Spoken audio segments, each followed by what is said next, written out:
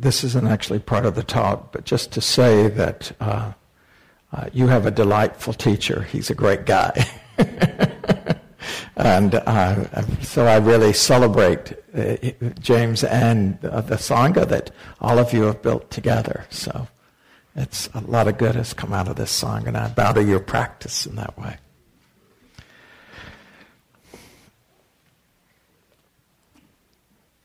As I mentioned a few years ago, I wrote a book called Dancing with Life, which is a book that takes us through the teachings of the Four Noble Truths from the perspective that's reflected in the Samyutta Nikaya. It's one of the oldest of all the Buddhist texts. And in that particular text, the Four Noble Truths are not presented as some philosophical statement, but rather as a series of insights that we are to experience through practice. So each of the Four Noble Truths has three insights. An insight that, taking the first Noble Truth that there's suffering, the first is a kind of intellectual insight that, oh, that's true, that suffering is this unease, this unsatisfactoriness, this unreliableness, all of these stress, all of these feelings are part of life. Not that there's only suffering in life, but that it's inseparable from life. This dukkha, there is dukkha in life. And that's the first of the insights, is to intellectually reflect, is that true? Is that within my experience that that's the way life is? And so forth. It's an intellectual insight. And then the second insight is to directly see for yourself through investigation, to understand how dukkha is affecting you in your life, the nature of this realm and how it affects your life. And that ability to do that has in it this quality of standing under, that one becomes a person who can stay present for the difficulty of life. It's very powerful insight in itself. And then the third insight of the First Noble Truth is that there is a knowing that you have now understood this. So your life starts to change simply because you don't have to turn, you don't have to avert when it's difficult. Difficult because of it's in some way loss or pain or emotional or physical difficult, or because the pleasant doesn't stay, that which we value doesn't stay around. There's a whole teaching. I'm very specific about the three kinds of dukkha and all.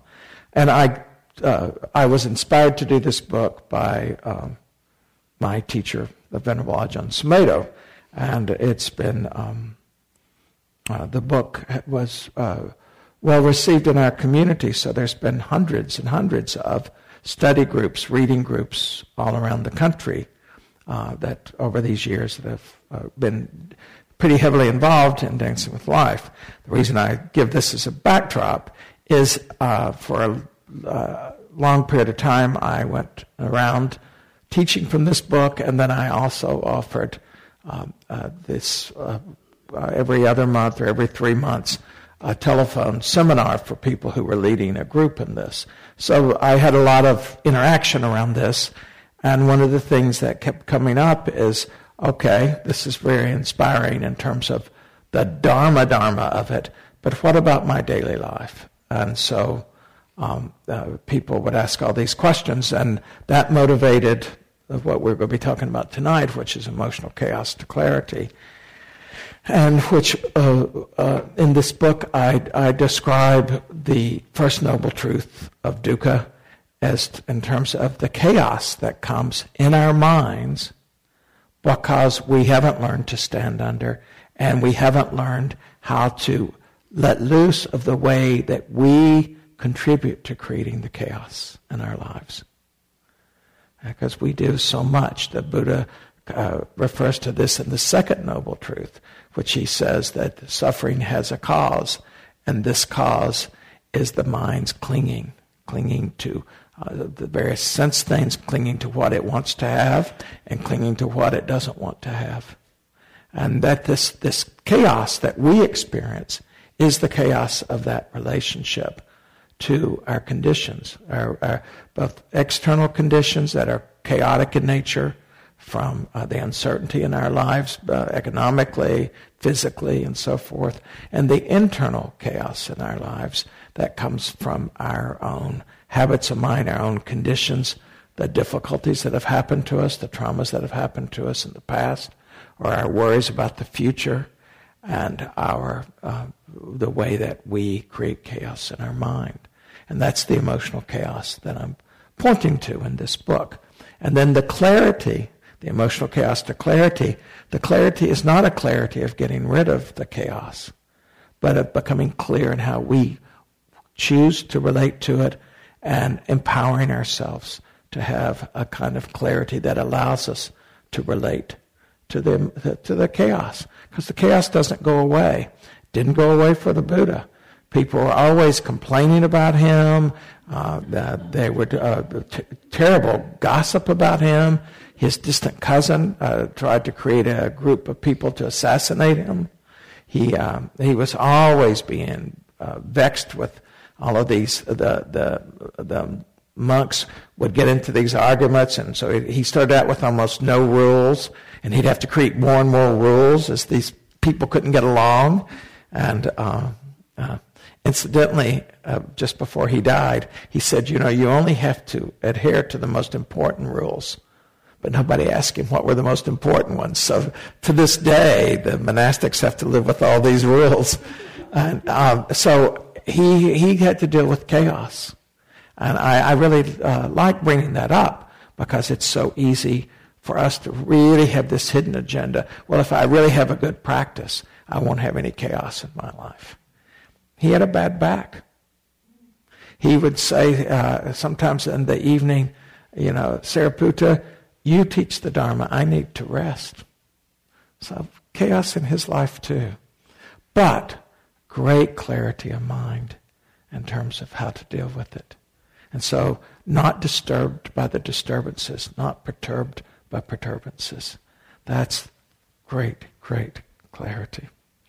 And in this book, I offer two basic tools that I think are sort of essential for dealing with chaos in our lives, for empowering us to have a new relationship with those things that disturb our minds. One is mindfulness, which you're all familiar with already, most of you at least. Mindfulness has become so ubiquitous in our society that even if this is your first time here, you would have heard about mindfulness most likely. So that's the first tool. And then the second tool is that of intention. Intention and mindfulness are part of the eightfold path that makes up the fourth noble truth. So that the first noble truth is that there is this existential difficulty in life. No matter what you believe, the actual experience of life is a lot of difficulty. It's a priori belief. And that makes the Buddha the first existentialist. And he also pointed to it to be noticed not so much as the storyline, but as the phenomena. The phenomena. So we have anger, we have fear, we have worry, we have excitement, we have joy. And we have a story about all of that.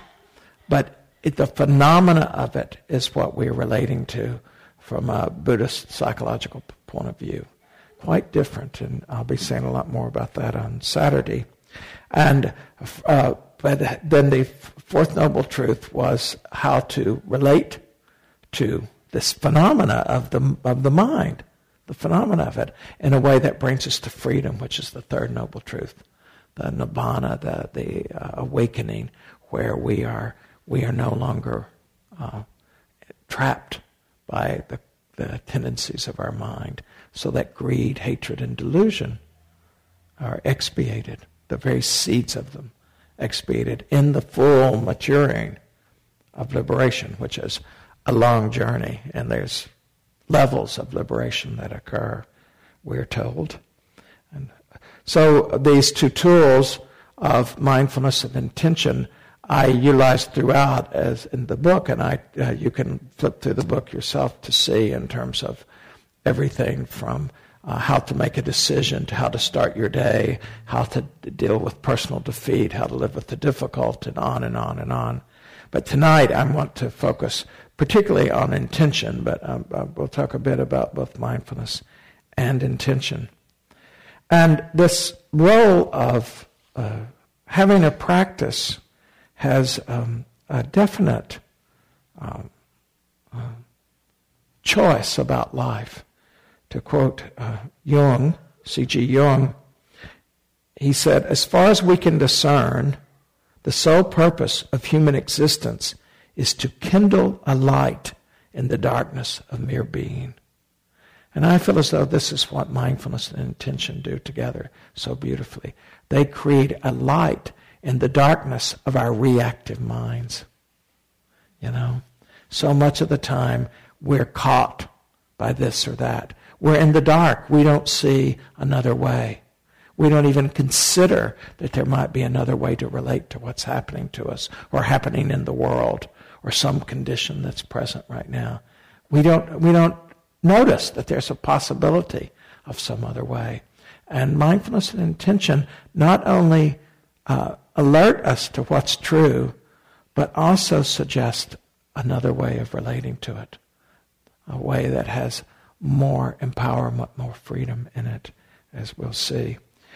And in addition, these two folds of the Eightfold Path, these two factors of the Eightfold Path, mindfulness, samasati, and intentions, samasankappa, that these together create a fruit that is a benefit, a blossom, that is very immediately felt. And that is, we rediscover some authentic part of ourselves that relates to meaning in our lives, where there's a sense of that I'm being true to something that is very satisfying, even under difficult circumstances. Even under times when there are no, quote, good choices. There's some way of being in relation to all of those choices that adds a sense of well-being to us. That is very noticeable pretty right away. This isn't, some things in our practice take months, years, even decades to develop. But this shift can happen in a very short period of time. I'm going to read you a number of poems tonight because a lot of the Dharma is best understood in the felt sense. So in the four foundations of mindfulness that the Buddha teaches, I was starting us in the first one tonight in the meditation around awareness of the body.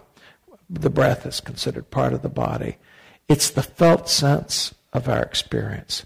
So knowing the body in the body is a felt sense. It's not the old coconut having a view or opinion about the body. It's not this observer, this removed observer. Oh yes, the body down there is having pain, or the body is really feeling good right now. No, it's the pain in the knee feels like this. Joy in the body feels like this. It's immediate. And it's the felt sense. It's vipassana. Vipassana is the direct experience, the intuitive knowing of an insight. It's not a conceptual insight. It's a direct and intuitive knowing.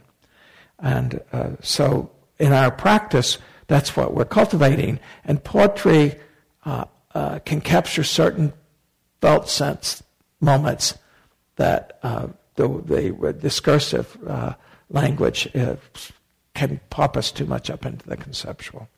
So this is a poem called Phone Call.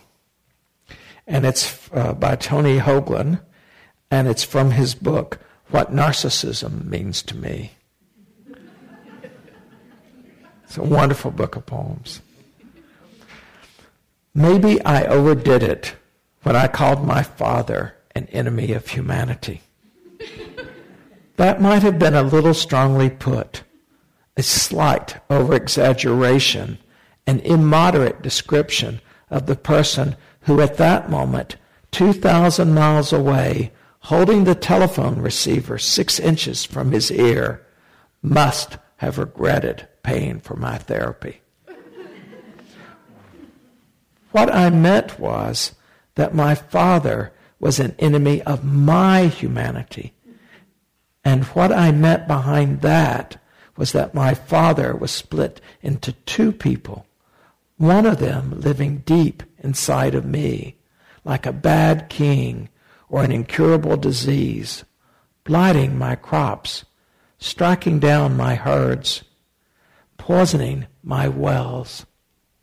The other, standing in another time zone in a kitchen in Wyoming with bad knees and white hair sprouting from his ears.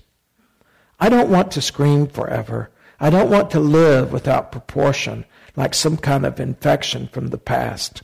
So I have to remember the second father, the one whose TV dinner is getting cold while he holds the phone in his left hand and stares blankly out the window where just now the sun is going down and the last fingertips of sunlight are withdrawing from the hills they once touched like a child. You know, we all have those aspects inside us. You know, there's a whole committee in there, right? Whole committee inside. And we've picked up these people from parents, from our peers, from the larger society, from the archetypical realm itself. And they do blight our crops. They poison our herds. And we learn gradually to have choice in relation to them so that they become less and less able to create chaos for us. So that we more and more have a way of choosing other than just going with the reaction of these parts of us inside. And that is what Buddhist psychology and mindfulness practice and this cultivation of intention is so, in a way, uniquely able to do, is to help us deal with these considerations in various ways. And so as we learn to do this, we see that there is a possibility of moving away from the reactive mind that comes from the truth that is the second foundation of the Buddha's mindfulness, which is Vedana, the fact that there is pleasant and unpleasant tonality that comes with every experience. So anything you see, hear, smell, anything we taste, anything that we think, there is this little flavoring, this Vedana, of either pleasant or unpleasant, or neither pleasant nor unpleasant, which is a whole other Dharma talk, what neither pleasant nor unpleasant is.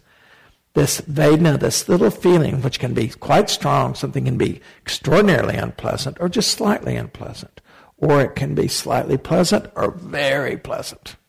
And our minds are conditioned by that. So conditioned that we, rather than having any choice as to what we think or feel, we just go with it. We just go with it. We, in some ways, become like a puppet on the end of 2 strings. If it's pleasant, we dance to it. We want it. And if we've got it, we want to keep it. And we want to get more of it. We don't want anyone taking it away from us, including life itself taking it away, like losing a loved one. I lost a good friend this week on Tuesday of this week and got to feel all of that. And then if it's unpleasant, then we don't want it. We want to avoid it. If it's already, we're enmeshed in it somehow, we want to get rid of that unpleasantness, and we certainly don't want any more of it. And so there we are dancing this way. It's a kind of dance, but a very limited dance with life. There's not much clarity in that. We're just in reactive mind. We're reacting to conditions of this moment, or to someone in this moment, or we're reacting according to our habits. So lots of room for chaos to arise in that way. But as we start to see that there is other way that there is an innate capacity in us that is not dependent on the conditions. There's an innate capacity of being that is not dependent on conditions. Then we start to see that there's other ways to start to meet those conditions, to meet those people. And that is the freedom of moving from a reactive mind that reacts to pleasant and unpleasant in all three times. So we can have a memory of something unpleasant in the past that is controlling us in this moment. Or we can have a worry about the future and it's controlling us in this moment. Just that puppet on the string. That's the reactive mind. Moving from that reactive mind to a responsive mind. A reactive mind, when something strong comes up, it defines us. It could be someone cutting us off on the highway. It could be someone at work frowning. They frown as we walk by, and we immediately make it about us. And what did I do to that person? They've never liked me. What does that mean? That was my boss frowning at me. Whatever the papancha mind, this explosion of ideas and associations, that we call it papancha in Buddhist psychology, that happens. That's all being defined by a condition, which may be a true condition or may be a completely imagined condition. Either way, we get defined by it. We could have had something untoward happen to us in the past, and we've carried it around with us as an identity all of these years, decades, and we're defined by it. When we move from that reactive mind to a responsive mind, same conditions, same everything, but it only characterizes us. So that very same untoward thing that happened to us, or that thing we did in the past that we have such regret about, rather than defining us, simply as one of the many, many things that characterizes us. That's freedom. When we move from a reactive mind to the clarity of a responsive mind, we move to choice, to having choice as to how we respond.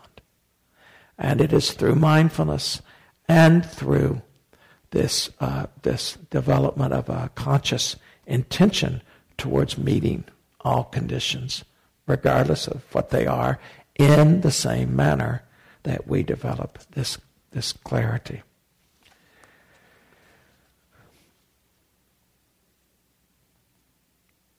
This is a poem by Mary Oliver. It's called Heavy.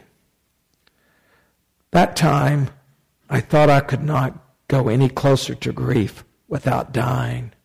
I went closer, and I did not die. Surely God had his hand in this, as well as friends. Still I was bent, and my laughter, as the poet said, was nowhere to be found. Then said my friend Daniel, brave even among lions, it's not the weight you carry, but how you carry it. Books, bricks, grief, it's all in the way you embrace it, balance it, carry it, when you cannot and would not put it down. So I went practicing. Have you noticed? Have you heard the laughter that comes now and again out of my startled mouth? Have you, how I linger to admire the things of this world that are kind and maybe also troubled? Roses in the wind, the sea geese on the steep waves, a love to which there is no reply. It is how we carry. It's how we balance. It's how we embrace it. This is what the Buddha teaches us. The way to stand under, to carry, how to relate to our experience. This life is challenging. This life is difficult. Even in its happiest moments. It's difficult. It's challenging. It's also beautiful and exciting and wonderful and enchanting and totally mysterious. We don't mind that part. We don't mind that. So does not take any encouragement for people to embrace the mystery, the awe. But it does take some amount of encouragement to embrace the chaos of the vulnerability, the chaos of the uncertainty. It takes an amount of practice. It takes an amount of training to all the full facets of life, to include our own death and the death of others and the sickness of others that we all participate in. Again, this week I have two friends that are dealing with very serious illnesses, and one being a young woman with two young kids. And the chaos that comes in her life that she's just been having this very week that I've been helping her attend to, it's challenging in that way for us all. And so as we start to see that the truth of this is that the chaos doesn't go away because there's a little hidden agenda that we think we can avert and it'll go away. We stick our head in the sand. We open the refrigerator door. We click on the TV channel. We have that extra 2 drinks. We go through the surfing on the web to avert, to not be with life as it is. It's a strategy of sort, and it may work for a while, but it doesn't, in the end, give us any empowerment. These ways that we hide out in.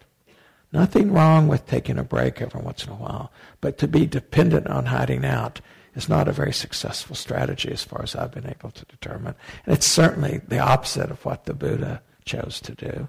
He chose to be right in there, to go in it, to go through it by being in it, to know the experience within the experience, I repeat. And so then we see that that it is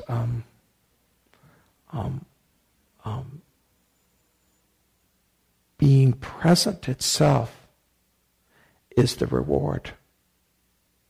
That being present itself, having a way that we intend to meet the moment, is the reward in itself. That is the satisfaction, rather than so much the satisfaction being about our goals. So the untrained mind thinks that all that matters is the goals. And goals are useful. Goals tell us how we want to spend our time, how to allocate our resources. They add spice to life. Oh, am I going to make it? I'm not going to make it. This directionality, this context comes from our goals. And so we need goals, and I encourage people to have goals. But goals are always future-based.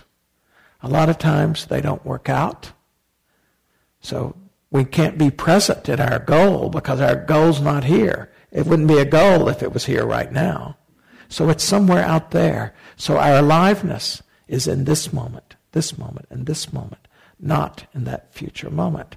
And that's a challenge with goals. And also, many times with our goals, we think we want something, but when we get it, maybe we didn't want it so much. Or, and this is, I can remember being a young man in the world and discovering that I could make my way in the world, which was a big surprise to me, that I could make my way in the world. It was not what anyone had ever told me. Till I was, certainly through my 18th year, this was not at all what the message was. But then it turned out I could actually make my way in the world. And my realizing at some point that, this getting what you want to accomplish it isn't in the end satisfactory. That there's something there. There's always something else than you want. That there's no stopping it. That there is this kind of, I didn't even know the term of samsaric will, but I did know that there's something about this that doesn't work right. This isn't at all what I was thinking it would be. And that was a big insight and led me to my practice at a very early age in my 20s, seeing that this wasn't enough. And so we see that that goals can be very useful, but that there is a deeper way of meeting life, and that is from our values. From our values. And that is where intention comes in, this sama samkappa, the intention, moment to moment, who we choose to be, whatever we're meeting. So we have goals that are wholesome, we have goals that are unwholesome. We know how unwholesome goals work out. We've all chosen some of those, right?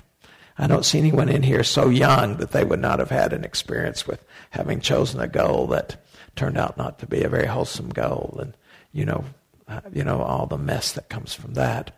So we have wholesome goals also that are very worthwhile, but then we have skillful and unskillful means that we can employ.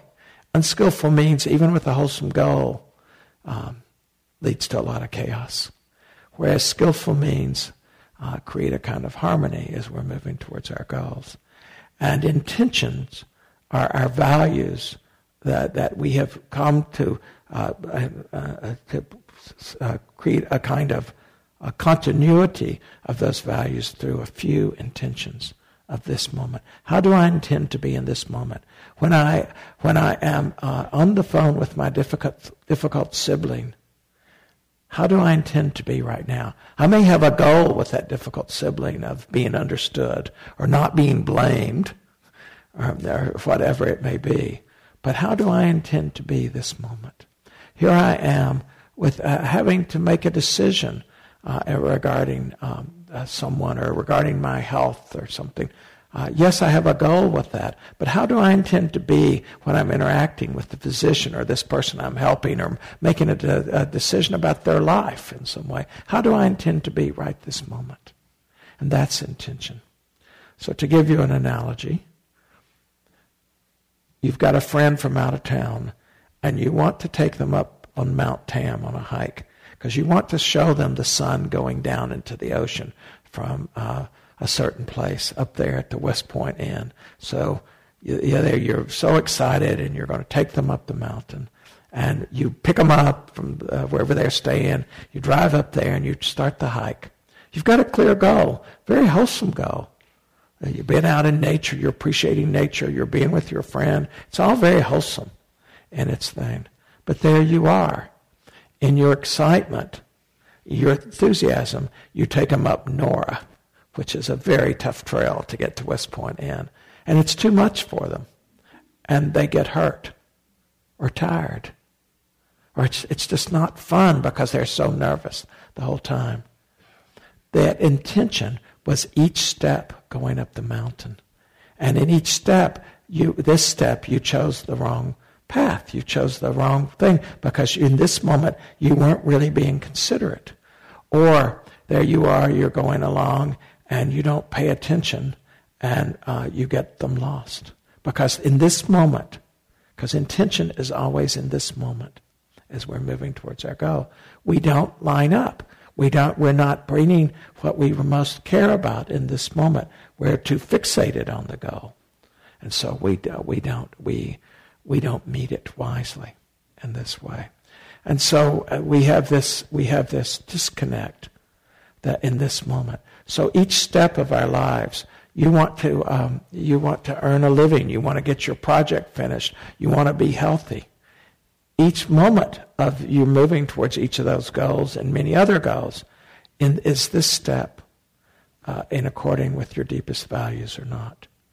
And as we learn to live from our deepest values, to rest, just as I ask you to rest the body on earth in the meditation, to rest the attention aspect of mind in the breath, and to see that you could rest attention on the breath.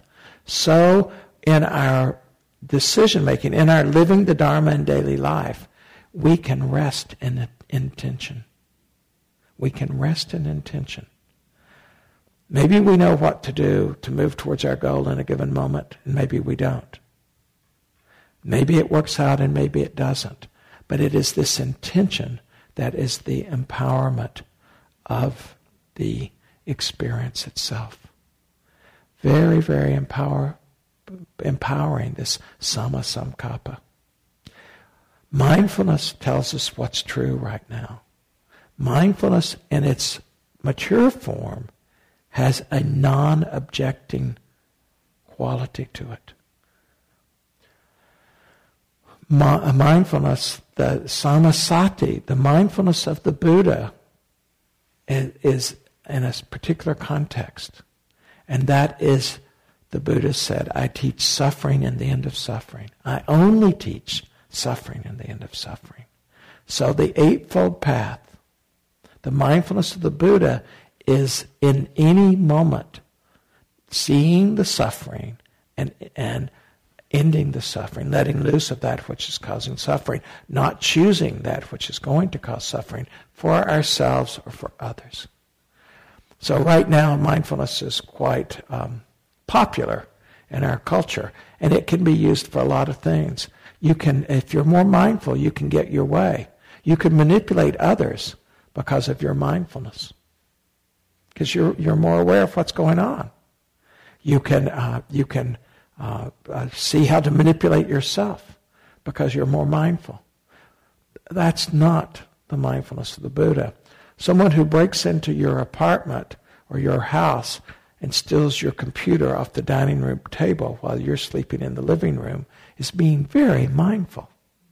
Very mindful. But that's not the mindfulness of the Buddha.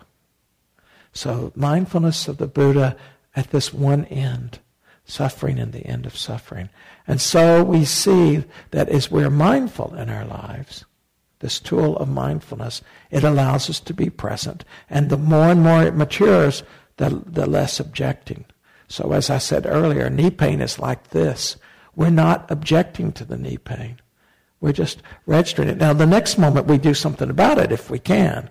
But there's not this pushing away life, demanding life be otherwise in that moment. We're willing to be with it. Very powerful, this kind of mindfulness. But mindfulness itself doesn't tell us then how to relate. And that's where intention comes in. Intention is where the rubber meets the road. The first part of the Eightfold Path is called wise understanding. But wise understanding, we all know we can understand something, but then not live it out. So there's, how many things could you name that you know you should do that would be good for you? How many things do you do that you know is not good for you? You've got the understanding, but you don't have that movement towards that which is skillful and away from that which is not skillful. That is the intention. Intention is the actual application. It's where the rubber meets the road. It's where our understanding and our values meet reality. That's the intention. Each step on the path. So there you are walking up the mountain with your friend, and you're there on your goal, but your friend's not participating the way you would have hoped.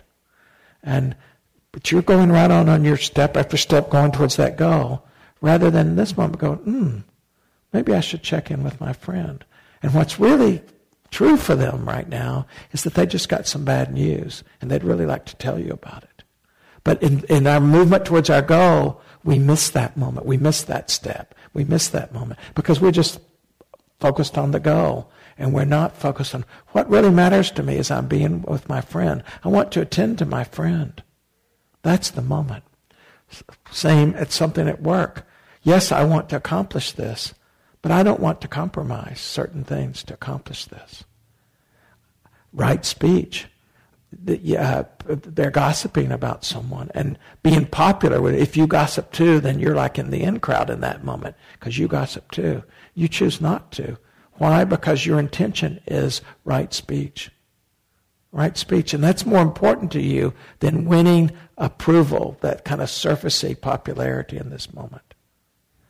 The same with the precept of taking only what's freely given. In this moment, you could take something that's not yours. Nobody's going to know. Nobody's going to really care. But you don't do it because you've got a clear intention to not do that in life. To not take credit that's not yours. To not take a time that's not yours or whatever it is. It becomes very powerful. And what we start to feel in this is that we're about something other than this pleasant and unpleasant. That we're about something else. And what we start to remember is that there was a time in our past when that's how we assumed we were going to live when we were adults. That, we were going to really be true to ourselves. That there was a way we were going to be. That feeling starts to come back in some way. And there starts to be a kind of a ground of intention. It's a groundless ground, but nonetheless a ground from which we meet all condition. So we will employ different skillful means towards our goals.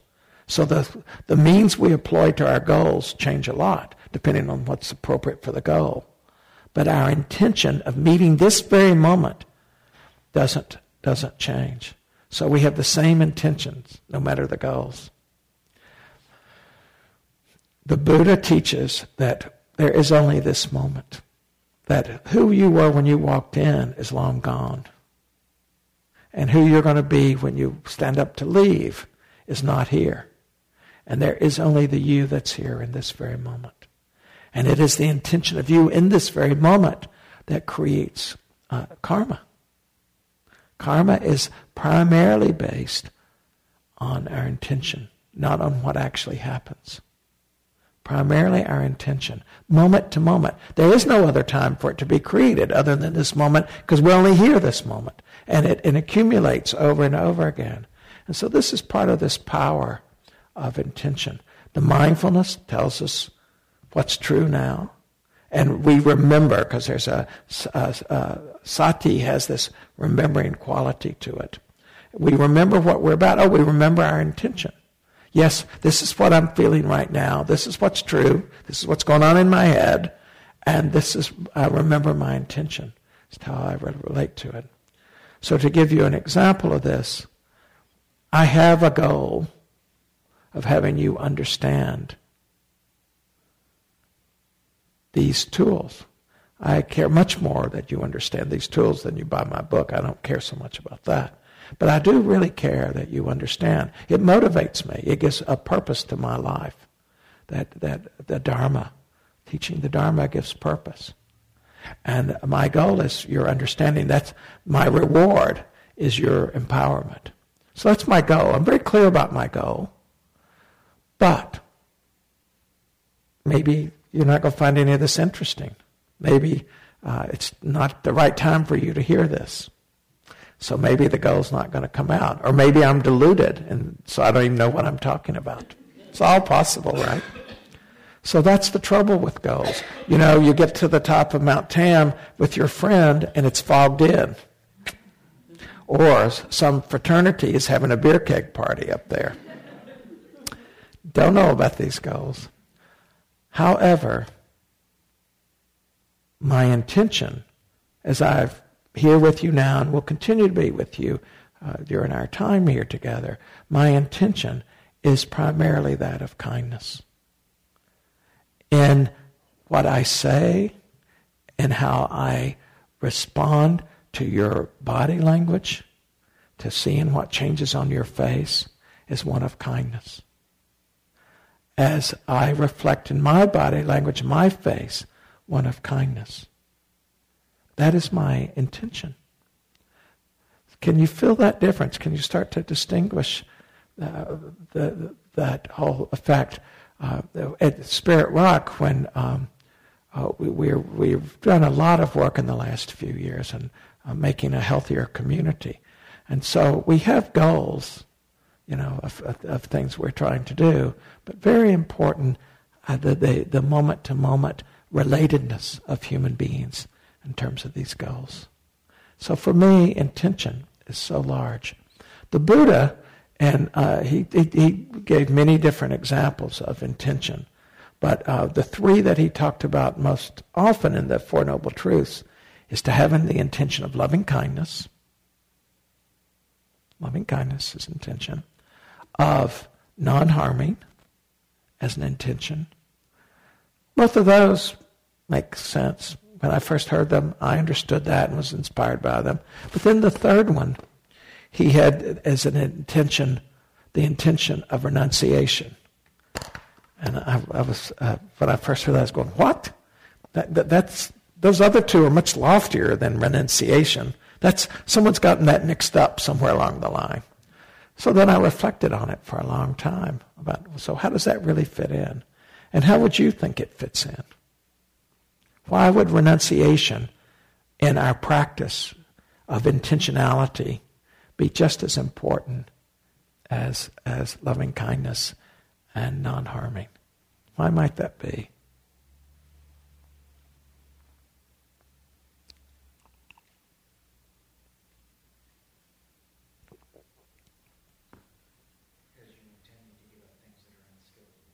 As you intend to give things that are unskillful. Yeah.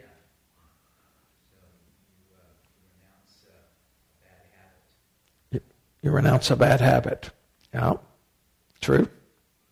Anyone else? Probably we should use the microphone for this.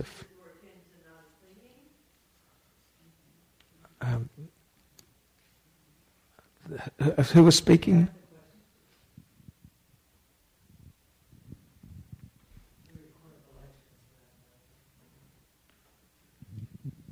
Is that another way of getting at the idea of non-clinging? Yes, that is another way of getting at non-clinging.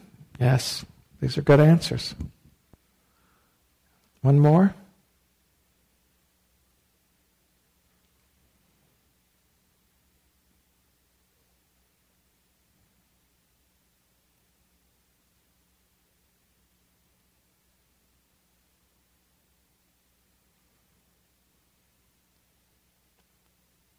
Take a chance. That over there. Outcome. Say a little more.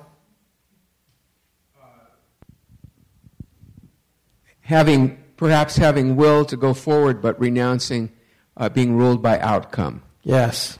So that too, very useful. So for me, the renunciation goes back to those two strings of pleasant and unpleasant.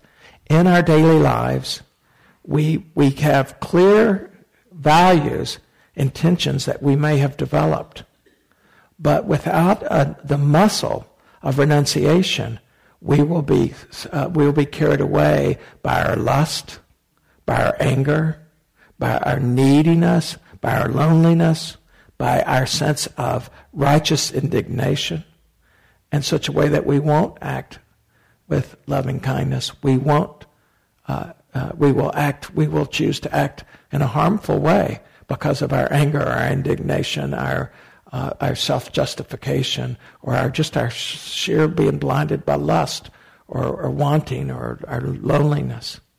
And so this renunciation is the ability to renounce giving in to the pleasant or giving in to the unpleasant.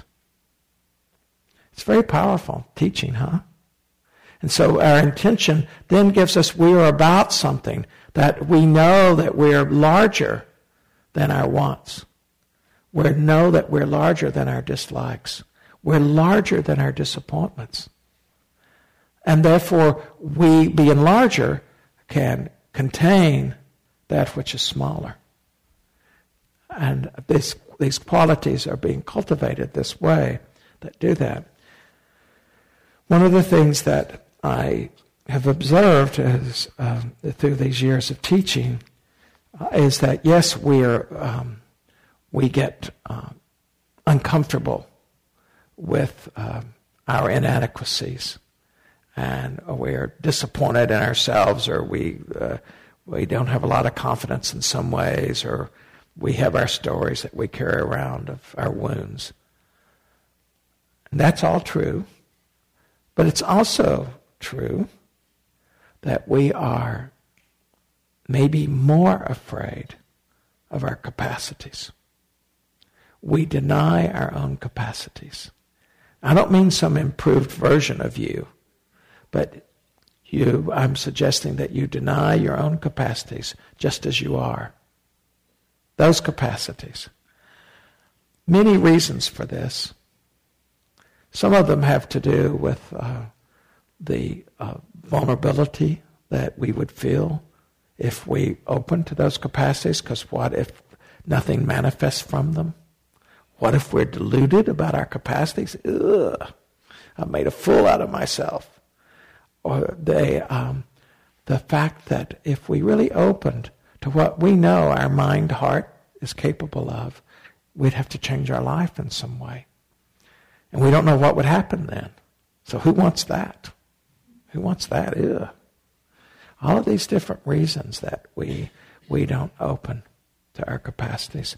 This is one reason that mindfulness is so hard, is because the more mindful you are, the more you get stuck with what you know. And at some point, what you know becomes so strong that however you've rationalized it to date, you can't rationalize it anymore. You can't distract yourself from it. And the same with intention. As we realize, no, this is what I really care about, this is who I really am, then we have to act from it. And so those are part of the reasons that there's a whole, if I had a day with you, we'd spend some period of time discussing this and exploring it. This is a poem by Kay Ryan called Carrying a Ladder. Carrying a ladder. You can envision however long a ladder is you like. It can be a little short ladder that you can carry in one hand, or a big ladder, or however you like it. We are always really carrying a ladder, but it's invisible. We only know something's the matter. Something precious crashes. Easy doors prove impassable. Or in the body, there's too much swing or off-center gravity. And in the mind, a drunken capacity, access to out-of-reach apples, as though one had a way to climb out of the damage and the apology. This capacity is the capacity of our mind-heart that we deny. You know how things haven't quite fit in right? That it wasn't, somehow it just didn't work out right, even though you got what you wanted? And that there's this discontent and this feeling of something a little off. That's the ladder, that's the capacity. To not be in this endless cycle of damage and apology for our damage, of causing suffering and regret over the suffering. That there's a ladder out of that that's innate in us as we are now. And I'm not being sentimental about this or naive, or I'm a very practical person. I grew up in practical circumstances, being very important to be practical. And so I don't have a Panglossian view of the world that this is the best of all possible realities or any of that. But this capacity is innate in this world just as it is, and we, without of our limitations, this capacity. The cultivation of mindfulness and intention brings us into touch with this capacity, which has its discomforts and which we will struggle with. But what else would we choose to struggle with? We're going to struggle with something. You're going to be wanting something in your life. Have you ever not wanted something in your life? Isn't there always a wanting, even if you only want what you have right now to continue? Isn't the wanting always there? This motivation towards something? So this motivation towards the eightfold path through mindfulness and intention has in it this movement towards the goal of liberation, but it also has in it the immediacy of an ease in daily life. An ease in daily life. And so it takes our practice from a conceptual thing, or our practice is over here and our life is over here, and makes it integrated into one. And that, in a way, is the offering. And the feeling of it, one more poem, and I'll take a few questions. This is a poem by Derek Walcott called Love After Love. And this is that felt sense I was referring to. The time will come when, with elation, you will greet yourself arriving at your own door. Isn't that a beautiful image? The time will come when, with elation, you will greet yourself arriving at your own door, in your own mirror, and each will smile at the other's welcome. And each will smile at the other's welcome. And say, sit here, eat. You will love again the stranger who was yourself. Give wine, give bread, give back your heart to itself, to the stranger who has loved you all your life, whom you ignored for another, who knows you by heart. Take down the love letters from the bookshelf, the photographs, the desperate notes. Peel your image from the mirror. Sit, feast on your life. Being awake through intention and through mindfulness has this capacity.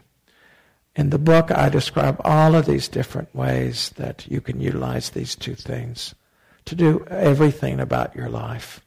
And they're all very practical. But the thing I would most have you know is the value of coupling these two together and really cultivating them. Really cultivating them. It's so easy to get caught up in the world's definitions. You know? Been there and done that myself. Not much peace in that. At least that's my experience. And I've worked with lots of people now. Thousands of people. Not much peace in that. The peace is in our own relationship to whatever the conditions are, to whatever our goals are, to whatever's happening to us. That's the peace. The peace isn't found out there. The peace is found within. And these are the tools that I would have you begin with. Many of you have a strong practice. So maybe you've done a lot of mindfulness, but not really considered the intention so much. Or maybe you've done both, and this is all redundant, like, what's he bothering with all of this? Of course I know this. That's terrific if that's true. Questions or comments before we end? Please. Yes, of loving kindness, non-harming, and renunciation. Yeah. I'm still confused about your definition of intention. Intention is this moment. What do you intend in this moment? No matter what you're doing, whether you're trying to get the laundry done, or you are being with a friend. What are the qualities that you're bringing to that activity? So it can be one of kindness. It can be one of truthfulness. It can be one of humor. You can have one of what is your intention as you're going towards your goal. If you go to my website, either the Emotional Chaos to Clarity website or my dharmawisdom.org, I have a inventory of values that you can download or just do online. Values that you care about. And then once you check the ones, there's a whole system for how to do that, to indicate which are your most important values. And then from that, you're encouraged to choose 2 or 3 intentions that you would do in every moment. So there you are doing the laundry. So, you can be mad at yourself doing the laundry. You can be mad at why you're the one having to do the laundry. Or you could be gentle with yourself. You could be being kind to yourself while you're doing the laundry. Or there you are with your friend. And the values you bring to play as you're accomplishing whatever you're trying to accomplish with your friend. Maybe just being a friend, or maybe your friend's ill and you're taking care of your friend. But there's these values that come into play in everything you say and everything you do. There's a series of values that come into play, either recognized or not. And they're there every single moment. So by values, do you mean like attitudes of mind? Attitudes of mind, it would be part of it, yes. The attitude. So like with your friend, maybe there's this, the value of being patient. Or maybe that's not a value. So you get impatient with your friend. You understand, that it is important to me to be patient. That's part of something I want to be.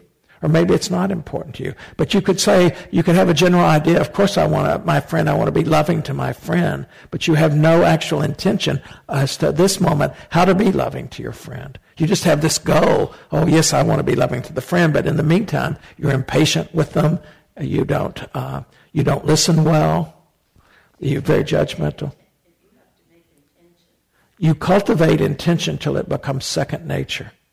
So you cultivate, that's why you go through all these values and you come to a few intentions and you cultivate one after another till So this is how you're meeting. It's just your habit of meeting. You're replacing old unskillful habits or unconscious habits with these conscious attitudes, if you like that, attitudes, value attitudes, to meet the moment. And the back, please, the lady in the back. What if your intentions conflict with, or what if you have good intentions, but then, like, how do you balance good intentions with survival? I guess, like, if you, like, for me, it's like I want to have housing and food, but at the same time, I want my family to not have to always give me money or pay for my plane ticket, or I don't want to. I've said yes to a living situation, and now I want to say no to it. And the reason I have the it feels like survival, and that's more important than my intention of being true to my word, Right. and my intention of people having peace of mind. Right. Like, I'm really creating a lot of chaos.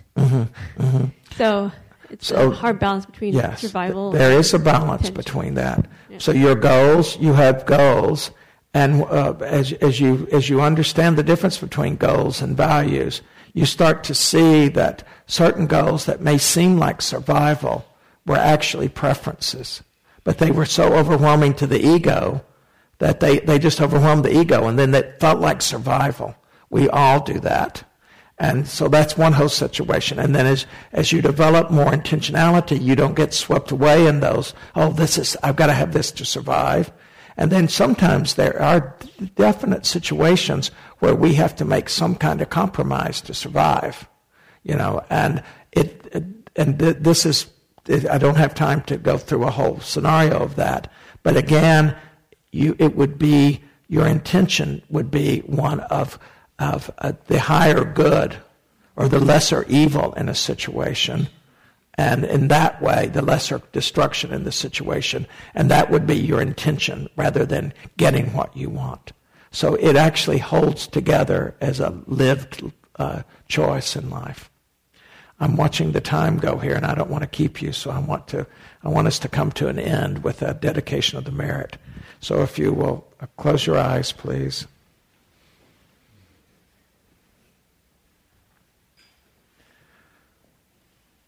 So remembering those who are not here tonight that are members of our Sangha, remembering those who are in our lives who are ill or in need, remembering the conditions of the world and wishing to be part of the holding of the world in whatever ways, small, modest, that we can do. We dedicate this merit as we develop our ability to stay mindful, to live from intention. May this be a benefit to our loved ones. May it be a benefit to all of those with whom we come in contact. Any merit that has arisen from our practice this evening, we offer this merit together and individually to the benefit of all beings, those we approve of, those we disapprove of. We offer this merit without preference, without discrimination, to all beings. May they, through our merit in some small way, move towards the end of their own suffering.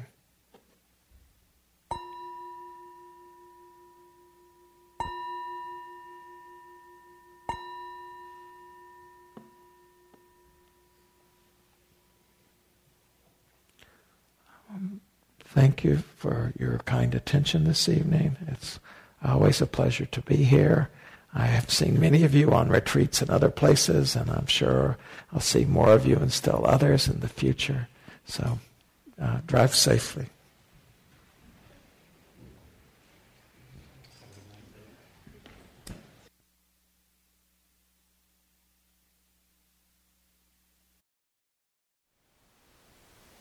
Thank you for listening. To learn how you can support the teachers and Dharma Seed, please visit dharmaseed.org/donate.